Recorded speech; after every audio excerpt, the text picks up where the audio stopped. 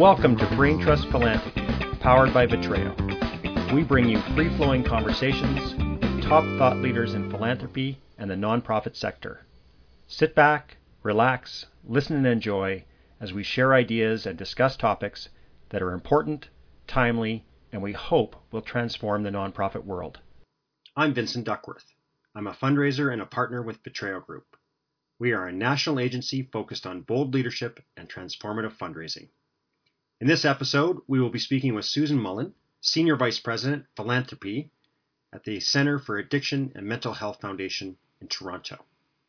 We will also be joined by Tanya Little, Director of Development and Partnerships with Food Banks Canada.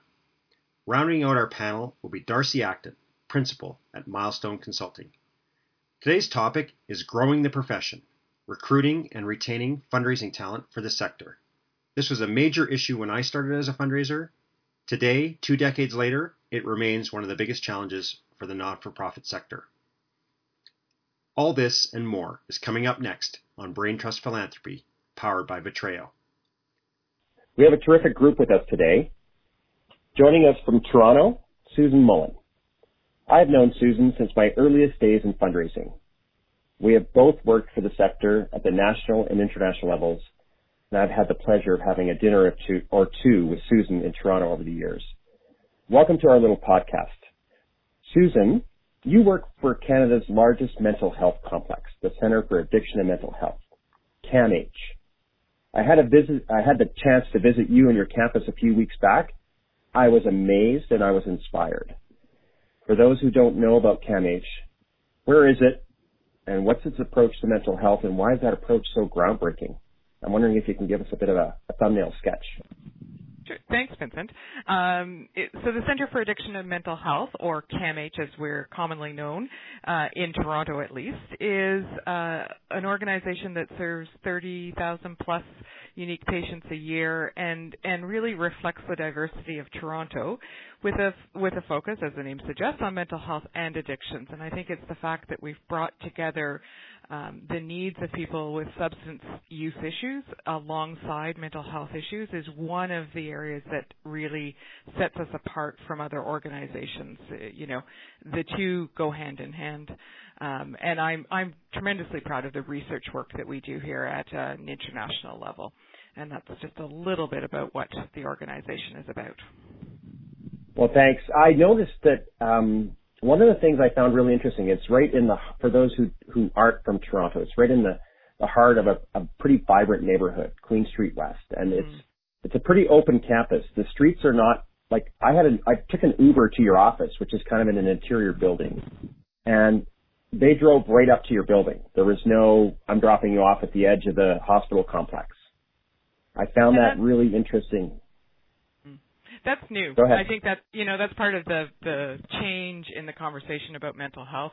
We were very much behind walls, literally before, until about 4 years ago when we really started serious transformation of the campus. And now it's part of the community. And that's, to me, that's emblematic of what the conversation around mental health is doing generally in the community, that it's starting to become normalized. So, people now walk through the campus. They walk their dogs through the campus. That didn't happen before. We were hidden away. And our community is a vibrant arts-based community. It's a fabulous community that we live in, and that makes us a bit unique as a hospital. We're in a neighborhood. It was super inspiring. Thanks for sharing that. And if you ever get a chance, for those of you listening outside of Toronto, to go down into that precinct and really wander around, it is an amazing revelation around mental health. Thank you. Also from Toronto, my friend Tanya Little. Like Susan, I've known Tanya for many years. In addition to being a leader in fundraising, Tanya is also an accomplished knitter, as is my wife, Christine. So when they talk yarn, I just get out of the way. Welcome, Tanya. You work for Food Banks Canada, and it seems every day I'm seeing another story about food or food banks. It's just sort of really become a very talked about topic. I hear terms like food security. I see donors making 7- and 8-figure gifts to food banks. So what's the deal? Why are food banks on the rise in the consciousness of North Americans and Canadians? Thanks, Vincent, for having me. I would say that the issue of food security has become more prevalent, I think in large part because we're all experiencing the increased cost of food, and we're all more conscious of food, whether it's like the notional rise of kind of like the foodie culture, or that we're all, taking pics and posting it on Instagram and Twitter and Facebook, the cooking shows, etc. People have just become more conscious and aware of what and how their food is produced and what the food system looks like, and they're making just different choices around their food. And I think as that consciousness has increased, I think the notion that there may be people in Canada who are unable to purchase food or have the kind of food quality and categories that all the rest of us do is really disturbing to people. I think it's really surprising when people find out that there is almost 1 million people every single month that rely on food banks to be able to sustain and have nourishment. And I think with that shock comes along the idea that donors have really taken this cause up and have wanted to help transform people's access to food and the quality of food that they are currently receiving. Thanks, Tanya. I know that just for me personally and our family, we've paid a lot more attention to food in the last 10 years. And so I thought that's probably that intersection with the awareness of the need and more thought about food has really, really helped. So thanks for that. And from near Slave Lake, Alberta, I'm happy to welcome Darcy Acton. I've known Darcy since I first became a fundraiser. Darcy and I served on the AFP board in Edmonton, and we've done many collaborations over the years, most recently as co-instructors for the CFRE review course up in Edmonton. Welcome, Darcy. Darcy, in addition to being, sorry, I cut you off. In addition to being a leader in fundraising in Canada, she's also served her community and Canada by being an elected councillor of the Municipal District of Lesser Slave River for, I think, 3 terms. Darcy, I believe you were in this position during the Slave Lake fire of 2011. What was that like? Thanks, Vince. And yes, it's true. I was in my 3rd term as an elected municipal councillor when the wildfires of 2011 went through our community. And so I've been talking a lot about that incident lately because the office I'm currently in is a visitor information center, and people who have been dropping into that center have been asking the question what it was like. So I have some practice at the answer. It was unbelievable in many ways. So it was a huge impact on our community and on the province, but also it was I'm going to say this, and it might sound funny, but it was invigorating to be involved in the immediate aftermath and the longer-term recovery of the community. And why do I say invigorating is because it really did require the best effort of everybody on a huge team, and we saw the best of each other come out in response to that incident. And so it was invigorating to be surrounded by such talent, and very inspiring also to know that at the provincial level, at the federal level, at the municipal level, and also at the philanthropic level, people were so generous and helped us to recover. We have had a successful recovery here because of the generosity of Canadians. Thanks, Darcy. Now, for people who don't know, a significant fraction of Slave Lake burnt to the ground. I don't remember what the fractions were, but it was very significant. This is like a whole town being, removed and rebuilt. Huge deal. Yeah, it's a small town. We lost about 1/3 of our structures here, so it was significant in the physical loss of structures, but no lives were lost in the actual fire event, miraculously. Very similar to the Fort McMurray fire, only their magnitude was bigger. Right. Well, thanks for sharing that for us, and thanks for serving as an elected official. That's a big job. especially in today's marketplace. Thanks, Darcy. Thank you all for joining us on this, our fourth podcast. We're excited to hear from you all. Today's topic is growing the profession, recruiting and retaining fundraising talent for the sector. When I started my career as a fundraiser, there were not enough fundraisers to meet the need.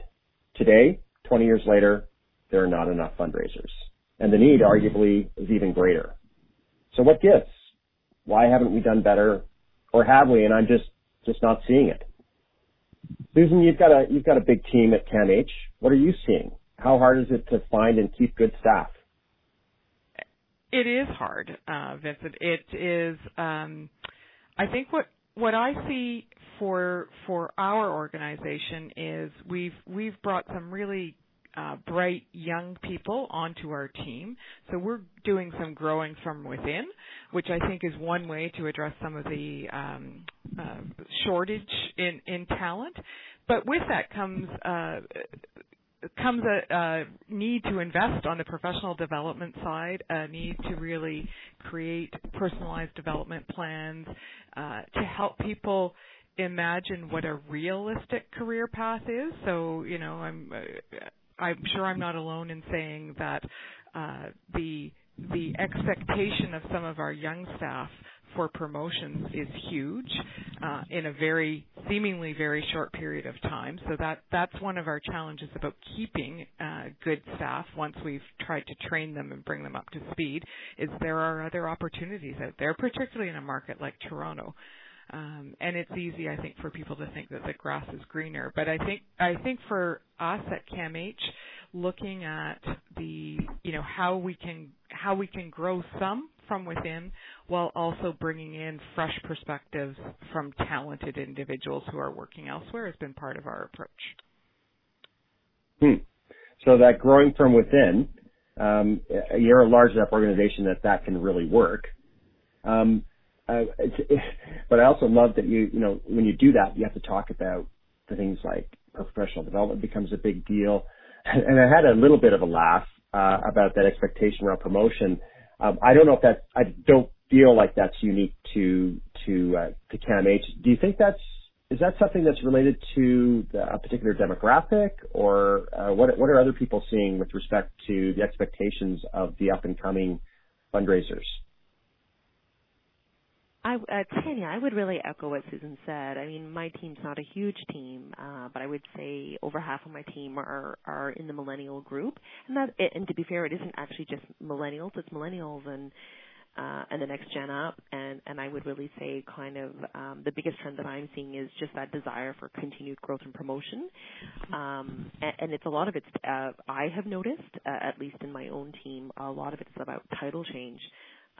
So the job, they're not necessarily looking for a substantive job responsibility shift, but it's to be able to continue to see that progression, and that title chase is happening on a kind of an annual basis.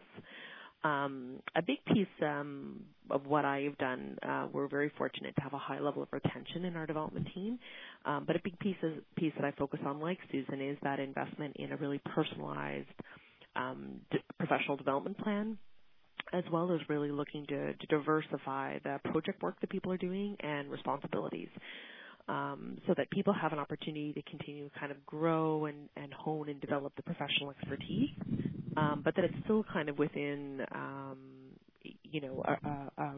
the reasonable balance that they want in their life. Because another huge piece around a lot of my colleagues is that I've really noticed a huge desire for work-life balance. And so it's also trying to balance off that, need and desire to keep growing in the profession with also really wanting work-life balance, and kind of how you make both of those two pieces work. So that's what I would say, at least to echo Susan's point. And I would absolutely concur on the sort of title, I'd call it title creep.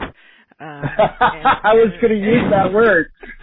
and what I found is what I think you go through a performance management process, people are surpassing expectations in their role, and the expectation then seems to be that my title will therefore change, while the scope of the job may not have changed. And I think we can box ourselves in and create some real challenges, I think, on internal equity when we allow the sort of title creep to continue, and so I think we do ourselves a disservice by not being more deliberate and thoughtful on the titles and what does it mean to get a new title.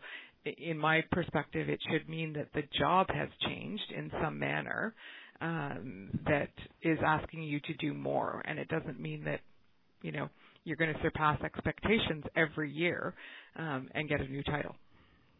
I concur. Right. Well, no, I've said to my team repeatedly that the notion is about you can have the same title for 20 years. Mm-hmm. It's about demonstrating how your competency has evolved, how your responsibilities have increased, and how the diversity of your portfolio has shifted. That's actually what's important, not the title. And most of my team has been quite happy with that because they do get all of those other things. So being able to keep jobs kind of interesting and broadening scope is a way to do that. But I think the other piece is you can't just change titles because somebody wants a change. If it doesn't make sense within your organizational structure or in really what the organizational needs are, you can adapt the structure to meet the needs of the people. People and talent, you're there for the organization. Yeah, I think I heard Susan say something similar to that. So I'm also thinking we might have a new title for this episode that has the word title and creep in it. Tanya, I want to come back to a comment you made about that you said you were lucky that you've been able to retain your staff. Why do you think Food Banks Canada has been able to retain its staff over the years? What's the secret sauce there? Or is there some? Well, I think a lot of it is its management style, but I also think it's about culture.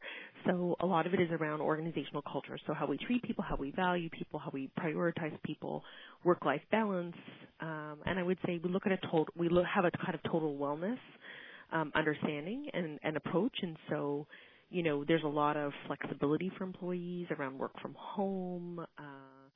Around expectations around how many hours are expected to work, meaning that, there's not an extensive amount of overtime for the majority of staff. There's just a lot of flexibility if you have a young family. So I think those things on the personal front, as well as dollars to be invested in professional development every year. That's not something that ever gets cut. Prioritizing and building out of plans, and again, having the ability to look at the scope of somebody's role and really understand where they're interested in going and growing, and see if there's opportunities to continue to allow them to hone their skills. And continue to feel really interested and invested in that we are investing in them as employees and committed to them as they are to us. Great, thanks. Darcy, did you want to weigh in with some of the thoughts that you've had over the years with respect to talent, retention, and recruitment? I do. I thank you, and I'd like to just sort of contrast what Susan and Tanya have been saying about. It sounds like the workplaces that you are both in are beautiful, ideal places to work, and I congratulate you for creating those places. I congratulate you. And let me just tell you where I'm coming from. And so I've only ever worked in small shops. And when I say small shop, I mean I'm the only person in that shop. So here's what I find is very quickly in a small shop of one or two people, you hit your capacity limit really quickly. And so I'm wondering, Susan and Tanya, how much do you attribute the success of your workplace culture and your ability to retain people? How much of that is due to the fact that you've properly resourced the human part of your team? So what I'm saying is, my experience has been in a small shop, you don't have adequate administrative support so that you can be a good executive director. You can be a great executive director. You can execute the decisions that are made at the governance level only if you have great administrative support. And that's often the piece that's missing in the small shops that I've worked in and in the small communities that I've worked in. So I'd love to hear what happens in Tanya and Susan's workplace on that level. So I'm like, how do you avoid hitting the capacity? It's Susan here, and I would say, first off, if I painted an ideal scenario, I'd want to just add a little dose of reality to it. It's not as ideal as perhaps I made out, but it's the direct. What? I know. Come on. It probably is. But it's interesting that you talk about it, Darcy. I've actually worked in 1 and 2 person shops. I've been the one person in a shop, so I've worked on small and larger shops. And I think the reality is, we're still stretched here, and it feels, I think, like our industry, we never can do enough. There's always more that can be done and more that we feel like we should be doing to help the cause that we're supporting. So I'm not sure that it matters terribly whether it's a 1 or 2 or 10 person shop or a 45 person shop. There is always a capacity, and I think what I find in the larger shops like I'm in now is the degree of specialization of people that we hire means that cross-training can sometimes be harder. So somebody leaves, there may not be somebody else who can jump in and fill that role because it's such a specialty role, and the other staff person is also a specialist in their field. So I think that's one of the downsides, and one of the things we need to be careful of in larger shops is making sure that we have some ability to sort of look at cross-training. I'll let you talk, Tanya. Mm-hmm. Yeah, I love Susan's point just around, ideal shops. I think that they're constantly evolving cultures, and so, organizational health is something that has to get invested in pretty heavily. So I don't know that I ever want to paint a picture of perfection, but I would say, it's a reasonably good space. Unlike Susan, I'm not in a large shop. I'm in, a small, medium shop. My team's it's a 7-person team in the fund development side, and they are absolutely stretched. And that's not to say that we don't, resource appropriately. We do our best to kind of make sure that people aren't stretched, beyond a reasonable approach. As I said, there isn't a huge culture of extensive overtime for any of my staff. Senior leadership, there's a different expectation, but that isn't the case with my team. And I think that it's interesting that we kind of had this idea of talking about kind of current issues a bit later, but one of the biggest issues that I have been really honed in and trying to understand is just this idea of valuing decent work within the charitable sector and really looking at that and burnout. And I think that I have taken a very concerted interest in trying to understand what burnout looks like and also how we make people feel valued. And so in the context of team, they are stretched, but I'm conscious of there's only so much to get done in a day. And so, Darcy, to your point about there's only so much capacity, there's only so many hours.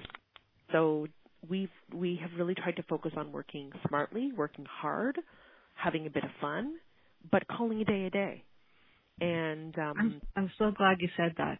Yeah, I just so glad you said that. Yeah, because I think there is this unrealistic expectation, and I just think gone are the days if you want people to stay with you, you can't have an expectation that they're working 16-hour days, 7 days a week.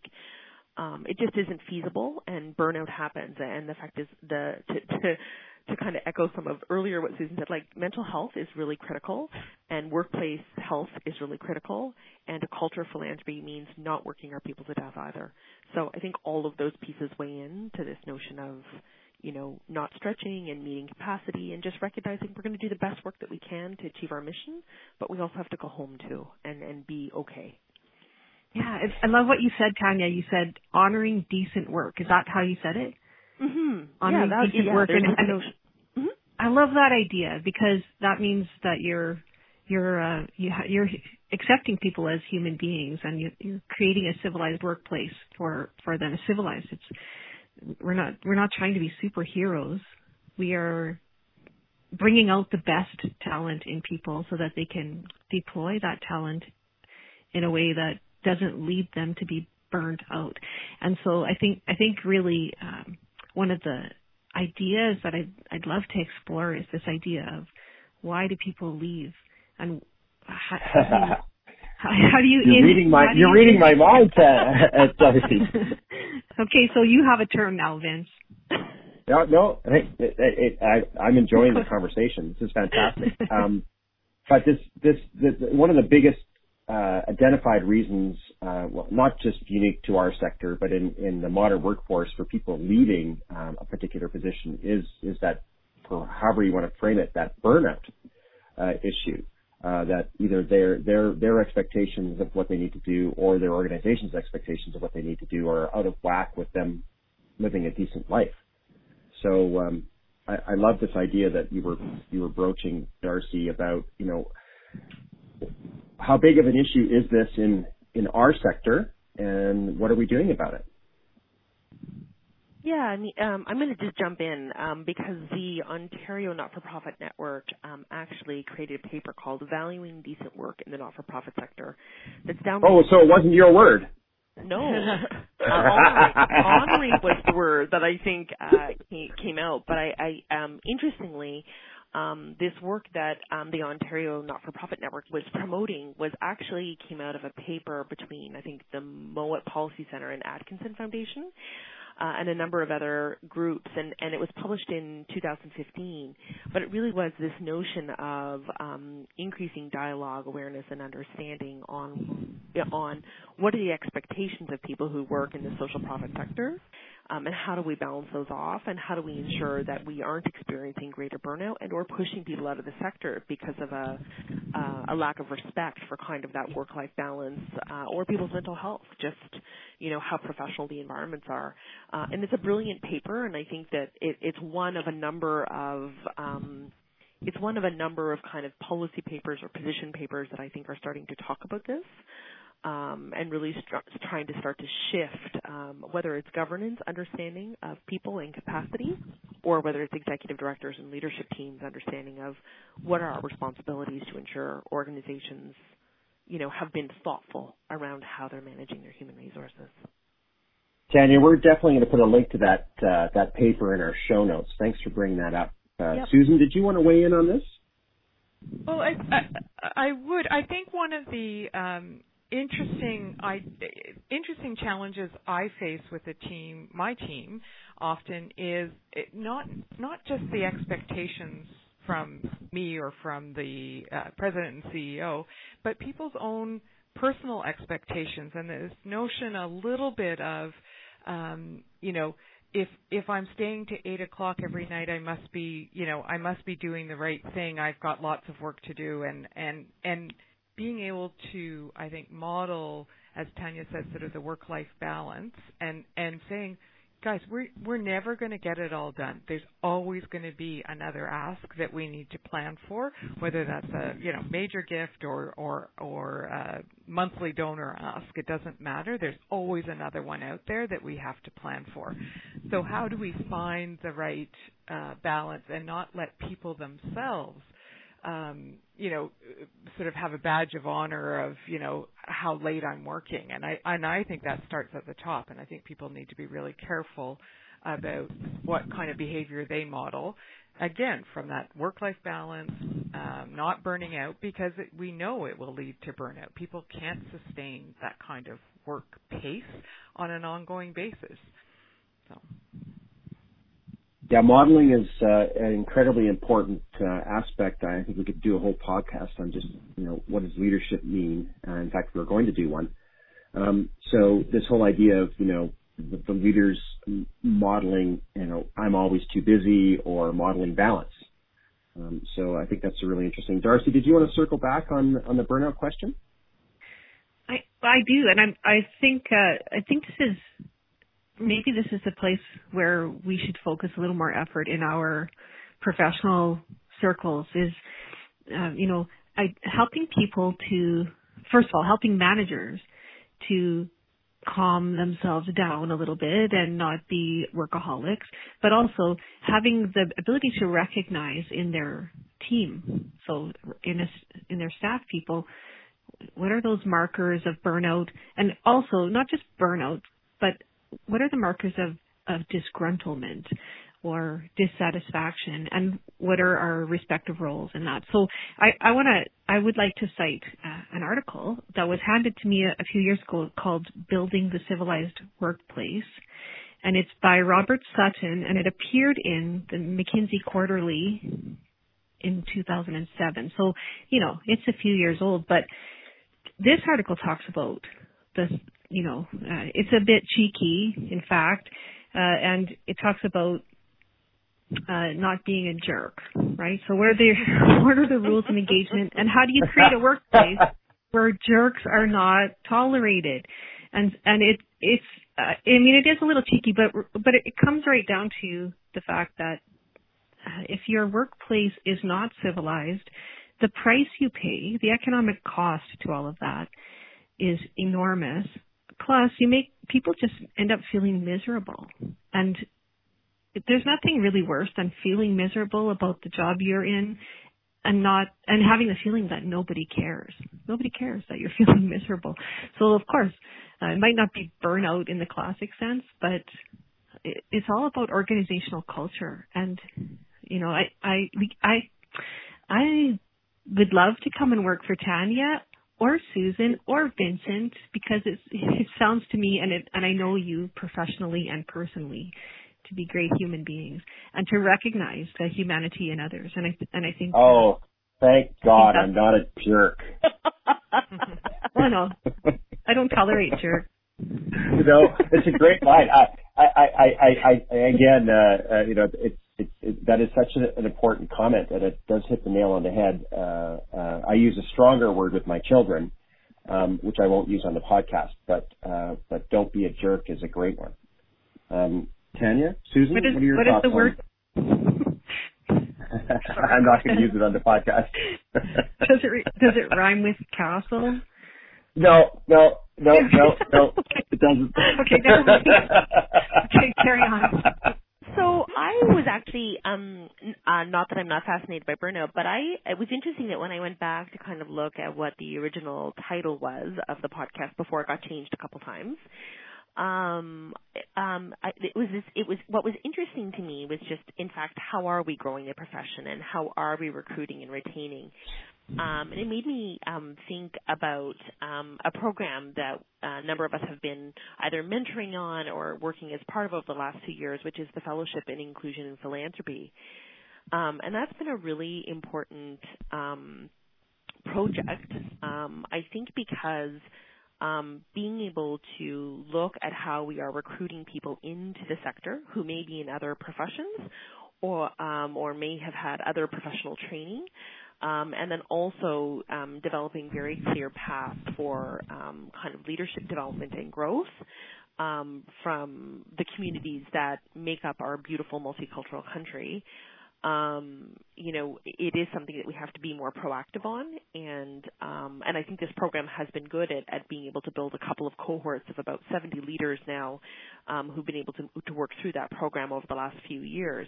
But it just made me think about, and I'd be curious to hear from others, just around the notion of not just about young professionals coming in or staying in the sector, but also this notion of other mid-professional careers who are transitioning in from other backgrounds. So I'd be curious. Just before we get there, Tanya, I'm so glad you brought up the Diversity and Inclusion Fellows. One of the things that we would be super helpful, because it's such a successful program, and I know about it because of the AFP Canada Foundation participation in that. But are you able to just very quickly sketch that out for the rest of Canada? Because this is really a leading program that's emerging out of Ontario, which we're going to hope to model across the country. But just for folks who may not be as familiar as folks in Toronto, is it possible? Like, sure. I don't want to put you on the spot. I know you're not the spokesperson, but it's such a great program. Please share a few minutes on it. Yeah. Interestingly enough, about 6 years ago, this actually started with kind of building knowledge around kind of what philanthropy looked like in various communities. And those communities could be ethnocultural communities, they could be gender-based communities, they could be religious groups. It was a broad spectrum of different groupings of individuals across the country. And so 12 workshops were held, and a lot of learning and kind of community building and knowledge came out of that initial sharing. And then from there was, I think, a real understanding that there was a huge gap. Not that from this project in particular, there has been an ongoing recognition that as a sector we have a great deal of work to do to be building greater leadership capacity. And I think that there was recognition after we had done these 12 workshops that there was an even greater interest and desire to be building a more open and inclusive space for people from various communities who were working in the social profit sector or had an interest and wanted to grow and develop their leadership skills so that they could, in fact, be the next generation of leaders in the sector. And so the Fellowship in Inclusion and Philanthropy program was developed, and it ran over 2 years, and there were 35 individuals who competed for a spot in this program. They received ongoing mentorship for, I think, 8 to 10 months from, they were matched with a senior leader in the sector, as well as about $5,000 worth of education investment. And they had a lot of additional training above and beyond that around diversity and inclusion, beyond kind of the leadership skills and fundraising knowledge that they developed, so that they could, in fact, really grow their knowledge and their understanding and be champions in the sector and for the sector. And so that program has just completed, in fact, graduated its second cohort of individuals. So it's been quite a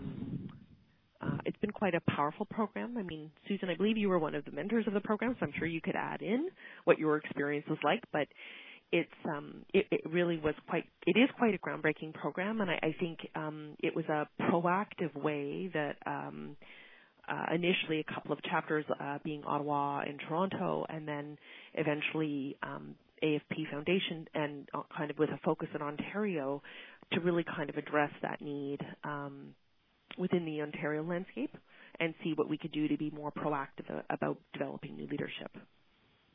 That's the overview. It's been a really interesting process to be a mentor through this program. And for me, when I think about recruitment, you look around at a fundraising professional event, and I have to say it's heavily white, it's heavily female, and so finding some balance. We work in Toronto. I'm in a hugely diverse community. Our boards are asking, how do we outreach to some of the new Canadian communities? And unless we can reflect some of the diversity of the city and our staff, it's pretty hard to legitimately go out there and ask for support. So I think, again, to Tanya's point, it's, it may be ethnocultural, it may be, in my case, I'm mentor because of the LGBT community. So, all of, there's a whole diversity that we need to be thinking about, at least in the urban centers. And for me, that's my experience is in Toronto, and I don't know how relevant it is in all of our urban centers or other communities, but it's been an important opportunity here. Thank you, Susan. There's a huge resource that's come out of that, too. I think we'll put that in the show notes around the Diversity and Inclusion website with tons of really useful, practical, tactical pieces that folks can grab into when they're working with diverse and inclusive communities. Darcy, did you want to offer any comments on what we just heard? I will, and the thing I wanted to ask about, actually, and it is related to the comment on attracting people into the profession from diverse backgrounds and trying to really help our profession to better reflect the demographics that we serve. And so here in Northern Alberta, there's a bit of a different demographic landscape. But so I guess here's what I'm gonna just go slightly off here and say that I was gonna ask, to attract people into a big metropolitan center, so Toronto or Calgary or one of the bigger centers, I'm sure there are challenges to attracting people in. But I will say that the contortions we have to do to try to attract people from outside into small rural communities to do professional work it's enormously challenging. And so there's a cultural shift that has to occur. For people coming in from a metropolitan or very urban setting, just the shock of living in a small town, that alone is a major turnoff for people. And then, of course, it requires commitment to live in a small town and apply your talent and apply your professional expertise in a small shop and in a setting where the corporation that you're coming into or the not-for-profit organization that you're coming into doesn't have it's not set up the same way that you might have come from. So I think it was Susan or somebody earlier said this, or maybe it was Tanya, I can't remember now, but the challenge of attracting mid-career professionals from outside of our profession to come in and get your feet wet in philanthropy and fund development. I think there's a treasure there that we can extract from, but also what are the challenges, not just from other sectors or diverse backgrounds, but if you're thinking about trying to attract people into a small town setting. So, there's a lot of work going on in rural and small town Canada where we need to attract people in who have a skill set that doesn't exist. It doesn't exist in our communities, and the huge challenge of recruiting for those positions. Well, I'm not the least bit surprised. Thank you, Darcy. I'm not the least bit surprised that we were able to have this sort of 20 to 25 minute conversation. I'm sure we could have hour-long conversation. And I heard a couple of new podcast topics. We need to do an entire podcast on diversity and inclusion. We probably could do a whole podcast on the urban-rural divide in our sector and or the big shop, small shop. So those are fantastic comments, and I know some of you are probably itching to even go further, but we also have to be mindful that I've got to start drawing this to a close. So I'm wondering, first of all, thank you all. It's a fantastic conversation. The resources that came out of this podcast, I think this is the first time out of the four that we've done where people actually were able to, directly quote papers or point to websites or initiatives. So we'd love to have that in the show notes, and we'll put that there.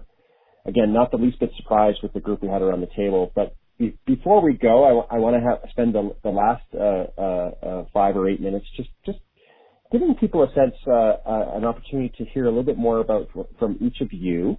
So I'm wondering if you wouldn't mind telling us a little bit more about what you're working on, what best places for people could reach you or what you care about. And I'm going to start with you first, Tanya. What do you want our listening audience to know?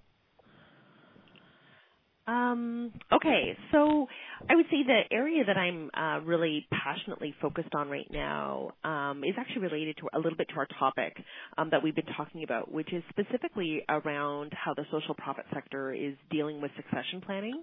And even more specifically, the role of women in leadership. When I look around the charitable sector, I think it was Susan earlier who made reference to the fact that we're so female-dominated. But yet, if you look at the leadership roles, it is not female-dominated. In fact, more and more there are men being parachuted in from the corporate sector to be at the helm of many of these organizations. And I see that as a real challenge for the sector. And I'm also just curious, why that is and what we can be doing to address that. I'm working with a small group of colleagues on a human-centered design project, actually looking to do more research on this topic. And so this is kind of a passion project, research, learning, connectivity with other professionals who are kind of concerned about this. So that's kind of part of what I'm spending my time on. And I think the other thing is bringing MISREP, which is something that was started out west by Beth Ann Locke and Rory Green, to Central Canada, and so that's really bringing women together to talk about issues in the social profit sector that they are addressing and just increasing the conversation. So that's kind of where my fun time spent when I'm not with my grandchildren or yarn, as you earlier alluded to, Vincent. Now, Tanya, yes. you mentioned, you said something that Beth Ann Locke and others started. I didn't quite catch it. It was called what? It's called Misrupt. And what it is it's actually a coming together of women to specifically... Oh, Misrupt, like MS. MS.RUPT, as in to disrupt. Awesome. Yes, that's great. So disrupt with a Ms in it. Yes. That's awesome. And people can Google that and find it, or is it more... Yeah, they can find some information on Misrupt, and it's happening right now on the West Coast, and myself and Jen Love are bringing it to Central Canada. That's fantastic. Yeah. And I... You know, as the lone representative of the minority gender, although not the minority in leadership, as you most correctly identified, and that I've always wondered about that too. So I'm glad that you're working on that, Tanya. That's really important. I want to turn it over to you, Darcy. What do you want us to hear? What's important to you? I know you've got a big move coming up, or at least doing some work in a different place. I don't know if you want to share that with us, but tell us. I think that's good. Speaking of the West Coast, I'm glad to hear that Misrupt is got its start in the West Coast, because that's where I'm heading in a couple of weeks. So I'm starting a new opportunity here. I'm going to take a temporary job with Mercy Ships Canada, and I have this fantastic opportunity now to I'm so looking forward to this opportunity to learn, well, first of all, to learn, but also to be involved with an organization where I'm not the only one there. That's going to be different just in itself. But, you know, the other really interesting thing for me personally is this will be the first time in my life when I will spend the winter in a place other than northern Alberta. So I'm in for a climate shift. I'm going coastal, as we like to say. Going coastal. Amazing. So, and yeah, it is amazing. I'm really looking forward to this change. So I'm in transition. I'm one of the people that is leaving a job to start another one, and I'm acutely aware of the impact on the organization that I'm walking away from. So this topic today about retention and recruitment, I have some real life experience right now going on. But aside from that, who are you working with at Mercy Ships? Tim Maloney. He is Tim Maloney. Okay, yeah, I wasn't. Yeah.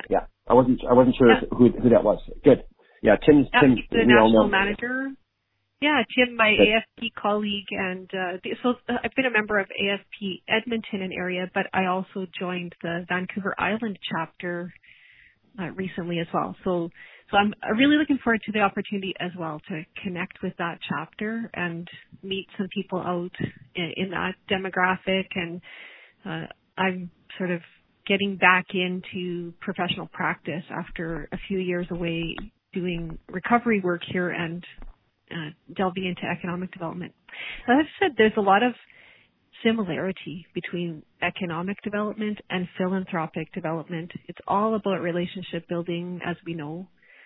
And I think regardless of the sector that you're in, the topic that we talked about today, creating a human workplace for humans to deploy their talent, it doesn't matter what sector you're working in, and it doesn't matter what size of a community you're working in.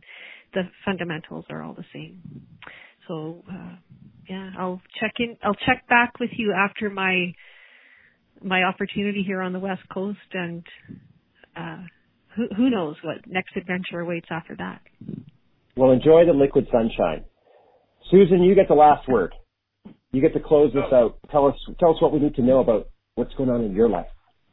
So I'll pick up on a bit of the theme that I heard from Tanya and from Darcy, which is a little bit about the sort of continuous learning and testing new ideas. And for me, it's at a more job-based level. And my background has been major gifts and campaigns for the last dozen or so years, and have recently sort of moved to a mass approach and looking at how I start to really build my understanding of what the sector can do from the digital side of the world. How are we acquiring new donors?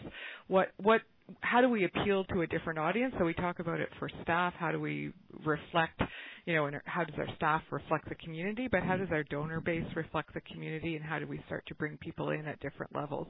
Because frankly, I'm worried about what I see in Toronto as the sort of retirement of many of our very traditional older philanthropists who have been exceedingly generous with many organizations, most of them, over the years, but who are, who have reached sort of certainly professionally retirement time and will be handing the reins to the next generation. And I don't think we've figured out how to really fully engage that next generation in the work that we do in our organizations, because it's much more, to me, it's much more about the cause and less about the organization. So partly I'm starting to see that through the work I'm doing in fundraising and being much more focused on the mass side and more innovative programs on the corporate side. So that's me. Well, thanks, Susan. And that you've just given me another podcast topic about the aging and staging of our philanthropists. So we'll have to figure that out. I want to thank each of you for joining us on Brain Trust Philanthropy, powered by Vitreo. Look forward to many more conversations with all of you. That's a wrap. Well, that's about it for this episode of Brain Trust Philanthropy. I hope you will tune in again next month when our panel will include Alison Pitzscalny from TELUS Spark, Stephanie Rayner-Hohol, and Dale Boniface with Give Canada. Brain Trust Philanthropy is powered by Vitreo and is produced by Lauren McMurray at Alchemy Communications and by me, Vincent Duckworth. Brain Trust Philanthropy is recorded in beautiful downtown Calgary, Alberta. Follow our show and engage with fellow listeners on Twitter at Powered by Vitreo. You can subscribe to Brain Trust Philanthropy on iTunes or by visiting our website at vitreogroup.ca. Wishing all of you success in your mission, peace in your lives, hope in your hearts. I'm Vincent Duckworth.